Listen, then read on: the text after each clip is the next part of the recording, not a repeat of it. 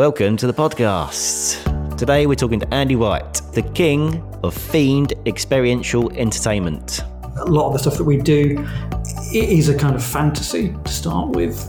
How do you turn the loading bay into the forest that the Gruffalo lives in? It's the process of bringing a theme to life with big ideas and innovative technology, creating something that customers will enjoy and remember forever. We design attractions that your visitors will love because it's not really designed for us or designed for you. It's designed for your visitors. His agency, Andy White Creative, uses skill and expertise to create entertaining and memorable experience for all kinds of visitor attractions, including theme parks, resorts and retail destinations. But the bit I love is the bit at the start. None of it exists apart from someone saying, we want you to do this. We learnt loads about Andy's process today in this podcast, and we talked a lot about how design really needs to emotionally connect to our target audience to create a positive visitor experience. It's very simple. We think it, we draw it, and we make it. Welcome to Skip the Queue, a podcast that celebrates professionals working in the visitor attraction sector. What do we mean by visitor attractions? Well, it's an umbrella term for a huge range of exciting organisations that are must-sees. Think museums, theme parks, zoos, farms, heritage sites, tour providers, escape rooms, and much, much more. They're tourist hotspots or much-loved local establishments that educate, engage, and excite the general public. Those who work in visitor attractions often pour their heart and soul into providing exceptional experiences for others. In our opinion, they don't get the recognition that they deserve for this. We want to change this. Each episode, we'll share the journeys of inspiring leaders, we'll celebrate their achievements and dig deeper into what really makes their attractions successful, both offline and digitally. Listen and be inspired as industry leaders share their innovative ideas, services and approaches. There's plenty of valuable information you can take away and put into action to create better experiences for your own guests. Your hosts for this podcast are myself, Kelly Molson, and Paul Wright.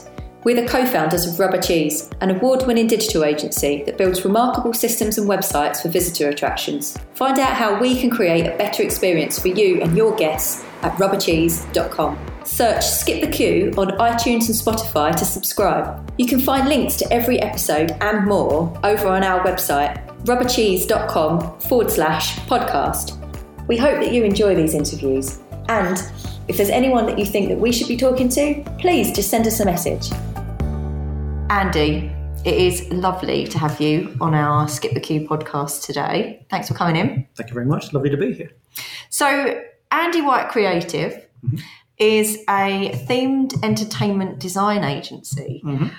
What does that even mean, Andy? Explain briefly about what that is. Very simply, we work with businesses to develop visitor attractions, whether that's something huge or something small. Everybody needs visitor attractions and they need help putting them together. And we have got a wealth of experience working with a number of clients. So we work with them to develop what they want to do, or maybe they've already got something that they want to enhance. So let's talk about design agencies in general. We're a web development agency, so a lot of what we do is digital platforms, websites. What kind of design is it that you create for visitor attractions, and how do you start? I suppose the area that we work in, you could probably call it experiential. So you're trying to create an atmosphere and an experience for people to come to. So hopefully people will come in and just lose themselves in it, because we find the happier that people are, the more money they're likely to spend. So there is a very commercial level to this. And we've noticed when we go to good places and they're nicely designed, you don't worry about how much anything costs. You go, yes, I want a photo. Yes, I want a bit of merchandise. Yes, I want a key ring, kind of thing like that. So we create attractions for people that hopefully will help their visitors to spend money. Can you talk us through an example of one of these attractions that you've developed and how you came to kind of put that together? Well, we've done a number of attractions recently for Alton Towers, for CBeebies Land. We did 5 of the different experiences for that. And in each case, there was already a suggestion of which brand they wanted to use. So then it was up to us to go, how do you take that brand, which is something that is either a television show or a children's book, how do you turn that into something that people can actually visit an experience for themselves. And that is the kind of challenge of it, really, is that a lot of the stuff that we do, it is a kind of fantasy to start with. You know, we did a little bit of work with the Gruffalo at Chestnut World of Adventures. So how do you turn the loading bay of what was previously Professor Burb's bubble ride, how do you turn that into the forest that the Gruffalo lives in? So it's a great challenge because the Gruffalo itself is a story that is on paper. And even the TV movie is a flat thing that you watch on the screen. So you're trying to use all of your ideas to go, well, how do you bring this thing into the real world? And also have it repeatable. Because a big queue of people, you want them all to have the same experience. This isn't something that can only happen once. It's got to happen like day in, day out, for the whole season. So that's probably one way we go about it. I love this. So it's taking something that is essentially intangible, making it into a tangible physical experience that you are part of. You walk through, you interact with, you play with, you sit on. That is essentially what you do. And if it's a hotel, it's something that you're going to live at or live in. Yeah. So we did a lot of work with Warwick Castle on the medieval Knights Village, which was great. They had a lovely meadow by the river that runs just next to Warwick Castle. And they wanted to put, I think it was 50 of these lodges on. But beyond what the shape of that lodge is, what are people going to do when they're there? Where are they going to have their dinner? What would be suitable? So you have to think, okay, well, you need something like a kind of medieval banqueting hall. Well, what's that going to look like? So all the time you're just trying to flesh out all these ideas to create this experience. What activities are going to be going on around it? So you need people on horseback, in armour, having sword fights, walking around, as you're sitting there having your breakfast, looking out the window. That has to be going on, because people are paying a lot of money to have these experiences. And that experience has got to be more than just four walls and a bed. It's got to be consistent as well, I suppose, the whole time they're there. Yeah, you don't want people to go along and say, when we went, this was happening. And someone else goes along, when we went, it didn't. It's trying to maintain that expectation. And I think people expect an enormous amount. I think they just expect it's all just going to be there. So I think marketing sometimes can over-egg it a bit, which is a bit dangerous because people will go, well, we saw this, we expected this, So you've got to be careful there. It's quite a fine line. So really we're trying to do things that people love, which is where we came up with this phrase, which was, we design attractions that your visitors will love, because it's not really designed for us or designed for you. It's a design for your visitors. So we're thinking of the end user from the word go. What's going to happen to them? What are they going to enjoy? What are they going to want to share? Because the more they like it, the more they want to share it. The more they share it, the more that would drive more people to come and visit it. The more people that visit, the more sales the attraction will make. So again, it's a very marketable thing in terms of doing the theming work to put in key areas that people want to be photographed with, that you can only be with if you pay the money to go and stand in this place or go and visit, that kind of thing. So it has got a very commercial underline to it. I want to know, how did you get into this? Because we've spoken to a lot of people on the podcast this season, and each of them seem to have really, really exciting jobs. And I kind of want to know, how did you fall into it? Like, did you fall into it? Was this a chosen career path from an early age? It's a good question. I always wanted to make things. I always loved drawing and making things. And I think a long, long time ago, back in the 90s, I figured out that someone had to make them. So at the time, TV was a big influence. So you would see special effects on TV, like Doctor Who and stuff like that. And you'd think, well, someone has to make that. How do they make it and how's it done? So I was always interested in the kind of behind-the-scenes thing. And if you went to the theatre, how were all the magic tricks done? How do people levitate? How does it work? So I spent ages and ages reading hundreds of books, which I've still got. And you just kind of immerse yourself in all the things that you're interested in. And then you realise that this kind of flows out into lots of different areas. So in terms of making things, I started out making lots of models. So my first jobs were working as a model maker and did a lot of architectural work. And one of the earliest jobs we did was making models for Legoland, which I think was back in about 1996 for the first layouts for that. So that was probably the first themed attraction that we worked on in terms of doing something physically to making it. But in terms of getting into working in themed attractions really take all the things that I'm interested in. So it is creating that atmosphere. It is using all the magic tricks and all the behind the scenes things of how can you make this thing happen so that people will walk in and experience it, but without being able to see how it's done, or without them even thinking about how it's done, So it kind of is a fusion of all the things that I love best. So you're creating something, you're drawing things, you're communicating ideas, you're working out how it works, and then you're implementing that into the real world in a repeatable way. Because a lot of these things are very kind of engineering based. It's got to be repeatable, it's got to be hard working, it's got to be strong, it's got to be safe. But how you hide all of that and make it look like the things that you love the most is a fabulous puzzle. So in terms of how I got into it, it just became a bit of everything. I did a lot of film work, did some TV work, special effects work. And then when I saw the stuff on the films getting demolished at the end of the film, that used to make me quite sad because it was so cool to see it in person. But then a year later, you'd see it on screen and it wouldn't even have the same impact it had when you were there walking around it, And then because the film industry kind of tailed off, I ended up going into the design side of it. So I stopped making things because I got a bit bored of making other people's designs, because what I loved was designing stuff and then making it. And I guess when you start your career, you're quite compartmentalized. You end up kind of following what someone else is doing, or you're not designing in the way that you would design it yourself.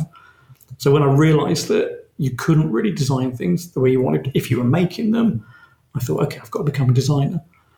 So that was when I started approaching the kind of theme park companies and the larger organizations to say, look, I've done all these things. I know how all these things work. I think this could be of use to you. And this is what it would look like. So again, it went back to drawing things, designing things, just so you could prove what it was that you were talking about, making little model things for proof of concept stuff. We did a lot of retail stuff because shop windows and promotional stuff in shops was kind of like theme park stuff. I think we did like 5 or 6 Harrods Christmas grottos. Oh, amazing. Because you had that lovely space to play with and they had the money to make it look really nice. And every year you come up with a different design for it. But as well as that, you were doing the promotional stuff. So they would have costume characters, they would have badges that needed artwork, so all of these things, promotional events. But it was all about selling, communicating and selling through the design that you're coming up with. So then with the retail stuff, we did a lot of Disney store stuff, like great big versions of The Incredibles and Nightmare Before Christmas, and seeing that all over Oxford Street is fantastic. It must be really fun to work with such recognised brands as well, be part of that. Yeah. Can you remember what your first visitor attraction project was? The first one that you kind of did start from scratch? I think the first one that I was involved with was Splash Landings Hotel, which is at Alton Towers. And I just jumped off doing model making full time. And they were developing this water park, which was I think it was world's first hotel and water park at the time, or in Europe, I can't remember. But we needed numerous versions of what that layout was. So while they had all the architects and people to work out where everything was going to go, I got to come in with masses and masses of plasticine and polystyrene and glue and make the layout, hopefully work out where things were going to fit with inside it, because the plans were fine. But this was back in 2002, so this was before everything being digitally printed and virtual reality. It didn't exist. It only existed as far as blueprints and ideas. So I got to spend about 10 months on that, trying to put it together in a way that they'd already worked out the layout, but we knew where things were going to go, but working out little areas and little features and little details inside that. And I think we did it a couple of times over that time. So that was the first one that we did. So do you still make the models? We haven't done a model for, I think, 6 or 7 years. We did a big model for the Ice Age project that we did, and that was about 8 foot long by about 4 foot wide, because it was so big, because the models were useful on site, because the people there want to see it, hands-on. They're in the actual space. They're carving polystyrene with a jigsaw or something, they're standing there like smashing it all up and they need to see it immediately. So in that respect, a lot of the digital stuff, unless everybody's got access to that, to have a model is still very, very useful. And I think that there was a few years ago, it kind of got looked down upon. It seemed quite an old-fashioned way of doing it. But weirdly, the last couple of years, I've seen it sort of come back again. That people love to see a model because you can take it to a trade fair, take it to an event, everyone can understand it. So yeah, we still do models sometimes, but they're very, very much proof of concept. It's go, look, this will work, this will fit. Look, this is what it will look like, this is how it works. Because you're trying to convey that to all the people on the team. But while you know how it works and you know what you're talking about, not necessarily everybody else will understand that, there's just a big counterweight behind you. We need to allow space and give a big lever or something, So they're a great way of showing that, just very simply. I'd imagine with 3D printing, it'd be easier creating these models now. And do you ever use that? We haven't used it yet. There's a lot of 3D pre-visualization done because a lot of the architects use a lot of different software to model the space. Yeah. The important thing is really, with a lot of these projects, you've got to work out everything's going to fit long before anything's built. So it's kind of like an insurance, really, that you've already gone, look, we've seen it in the space. But in terms of 3D printing stuff, we haven't used it at this point. Really the kind of model making that we would do is very simple to prove a point, Yeah. By the time you're getting into 3D printing stuff and working it out, yes, if the project's big enough. But in terms of cutting out big characters and stuff, that's very useful because often the animation company's got the file for a certain character. You can get them posed in whatever pose you want them to be, and then it will just sit and machine out all the layers. But you still need people to finish them at the end, And I think that's one of the things with the 3D printing is that it's a very advanced way of making a lump of plastic or a lump of something, but you still need people to spend a lot of time finishing it and making it into something. So for me, I'm kind of old school. I think I'd rather see someone model it in clay, make a big mold off it. At least you knew what you had to start with, It's coming back to that tangible thing as well, being able to kind of see it, feel it. More fun as well, I mean. Yeah. Well, I do think so. I do think that a lot of the digital stuff has taken a lot of the fun out of it because a lot of the fun in this world is seeing the things come into the real world. So if you've got somebody that can physically put their hands on some clay and start making it, you can all stand around it. You can all go, no, can you add a bit more here? Yeah. Oh, I thought it'd be more like this. That's one of the factors you always want to eliminate. That, oh, I thought it would be like this. So all that pre-visualization stuff, if it's only on your screen, is not the same as you've been able to see it in the room and walk around it, So for me, I'd always rather it was there. Is that sentence your worst nightmare? Oh, I thought it would look like this. Yeah, because that's why we go to so much trouble to make sure there's no doubt. You're trying to get complete clarity on what people are going to actually receive. How do you do that? Because I guess my assumption would be one of your biggest challenges is you are collaborating with so many different people. You're working closely with the venue. You're having to work closely with the people that are building what your concept is. Yeah. How do you effectively communicate with all of those different people to come up with the end product that you want to see? The best way to make this happen is to have all this worked out at the beginning before anybody else gets their hands on it. Right. Yeah. So we create a document called a theme book, which is basically a manual. We call it like the ultimate instruction manual for whatever it is that we're creating. So anyone can pick it up, look through it, understand what's going on, where everything's going to be, what it looks like from here, what it looks like from there. And then when you bring in the theme contractors, because of their experience, they can understand that very easily. So the more detailed that document is, the less far off track they can go because you've already thought it out. So the main thing is to make sure that you get people in that can understand it. So, but like you say, how do you get that clarity? It's not always easy. The more detail you can put in at the start, the more people can see. Because the thing is, there's so many people involved. And what I love about it is that we get to do like a little bit of everybody's job. We get to think it all up from day one. So whereas like at the end, if you thought up like a fabulous kitchen and a themed restaurant, the kitchen staff, that'll be the bit they worry about. But they won't have worried about the entertainment space that I've already thought up. They won't worry about the reception area. But from the start of it, we have to think of the whole thing, like a year, 2 years in advance, and make sure you've kind of thought out most areas so that when it is all built, they all kind of work together harmoniously. And it's fascinating to see people really in the space at the time. It's such a mammoth task as well. I still can't get my head around how you... I mean, it's hard enough when you're buying a house and you walk in and you think, okay, well, I've got to kind of visualise this in the colours that I would want it in and how my furniture would look in here. But I just can't get my head around the scale of some of the projects that you'd work on and how you even start. It's such a blank piece of paper. Well, I guess there's never really a blank piece of paper. I guess people often come along and they'll say, look, we've got this much space or we've got this much money. So already there's some parameters on it. But I mean, just as an example, when we did the Furchester Live show, the Furchester Hotel for CBeebies Land at Alton Towers, they had a square box building and they said, look, we've got this space, we want to turn it into a live show. So all you've got basically is a square on a bit of paper, and I know how big that square is, but how do you take that brand and make it into a thing within that space?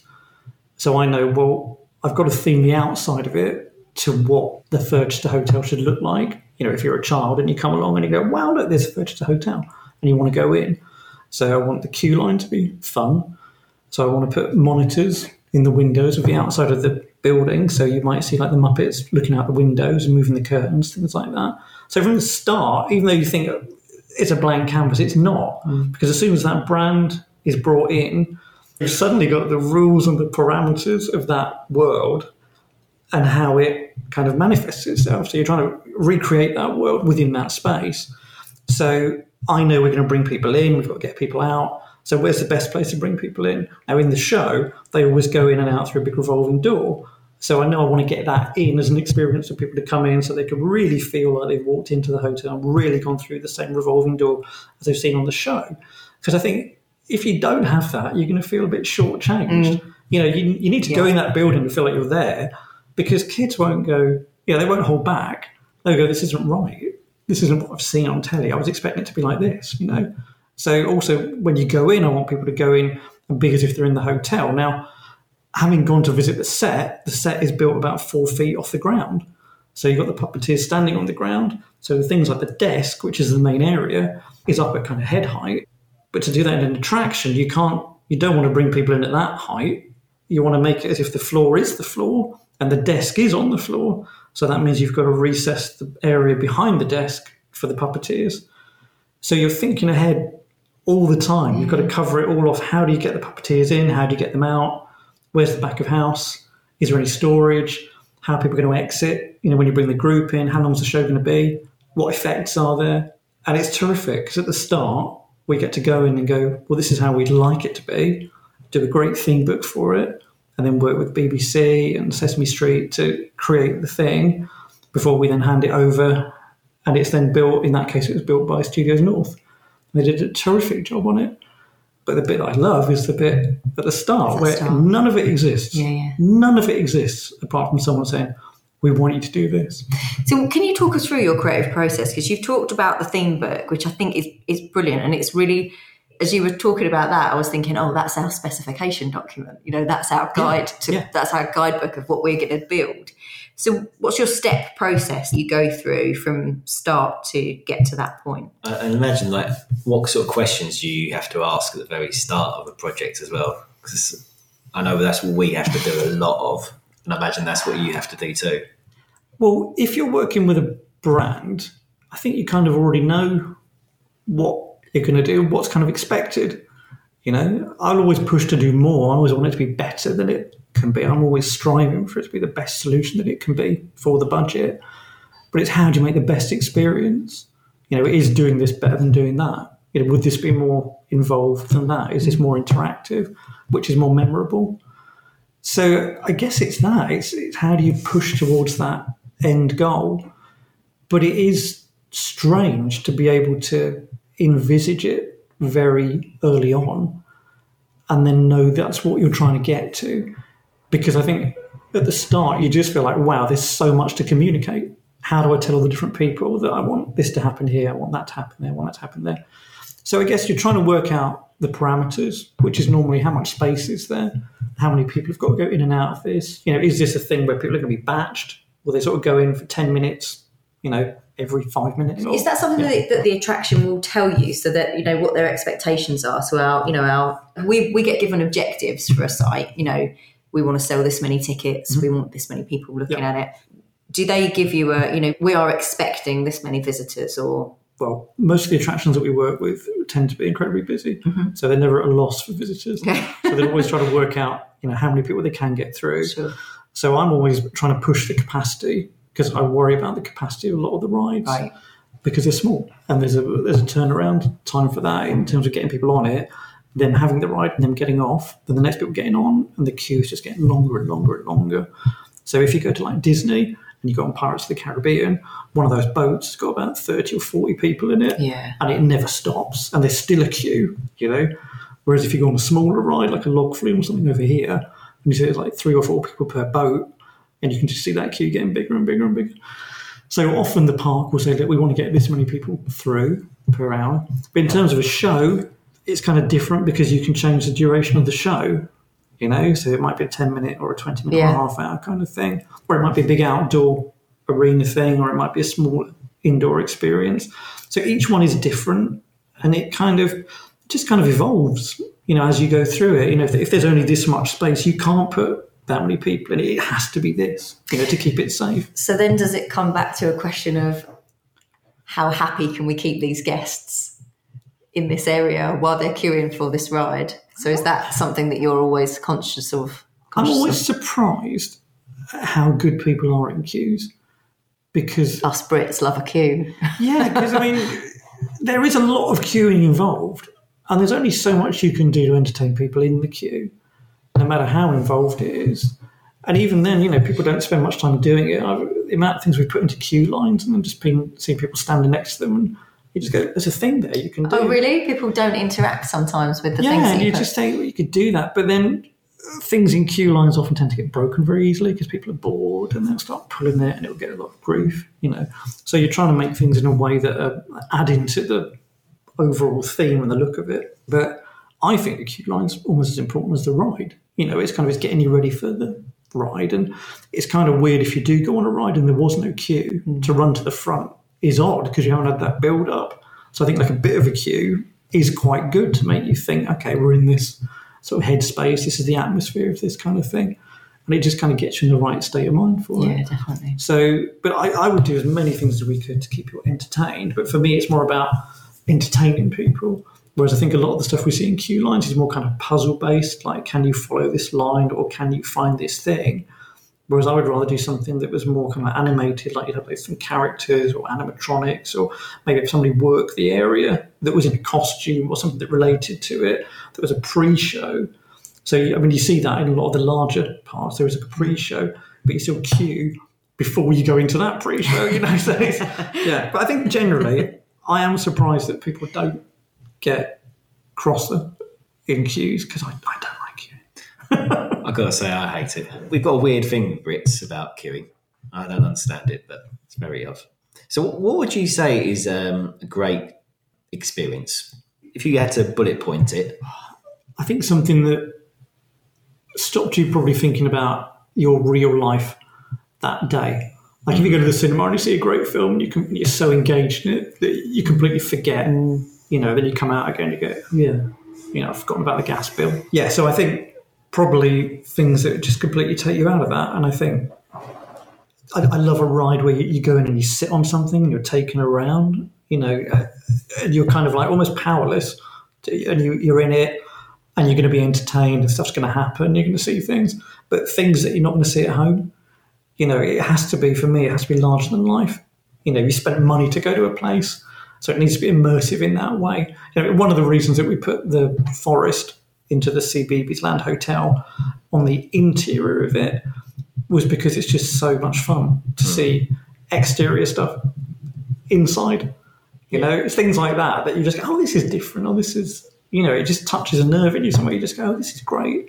So for me, it's just stuff that takes you out of your real life, makes you almost believe you're in that world of that thing, like Star Tours at Disneyland Paris or something.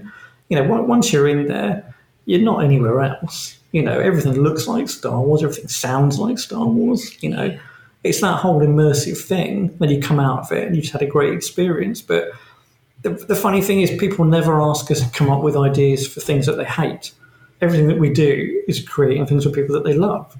And everyone says, oh yeah, we love it. We love it. We had a great time. You love it. You should love it. You don't want to go on something that you go, that was so horrible. I didn't enjoy it at all. It defeats the purpose. Yeah, because once you love it, you want to go on it again. Or you want to go back. Like a great holiday or a great theme park or a great song. You want to go back and do it again. So the more you can tap into that with people, the more people want to come back. So it's not like we're ever trying to persuade people. We're not really selling in that way, going, go on, it'll be really good. You can see it'll be good. So for me, I think an experience is something that takes you right out of your 9-to-5 life. And yeah. One of the things that you said at the start of the interview was about how you're conscious of where people can take photographs and where they encouraging them to share that experience. And it's interesting. There's been a whole spate of blogs recently about Instagram and whether that's a good thing for kind of museums and attractions and things. Should we be encouraging it? How do you feel about that? I mean, obviously sharing the experience is something that you're happy for them to do. You're keen for them to do. You can't share the experience through a photo as well as if you were there. No. So it doesn't matter how many photos you take. It's never as good as being there. But I think it's really important that you have eye-catching things that people will only see in that place. So we will often put in a significant entrance feature because it becomes like an icon for that attraction and it becomes known for it. And that is so important in terms of getting people to share it and want to go there and want to get their photo with it. So much better than having a big board with a logo behind it that no one really cares about or wants to stand in front of. You want to be seen at this iconic thing. Like when everyone goes to Universal, they stand by that great big metal globe thing where the fountains are. If that wasn't there, you'd just have a big flat plaza. So in that case, everyone would probably just stand in front of the gates.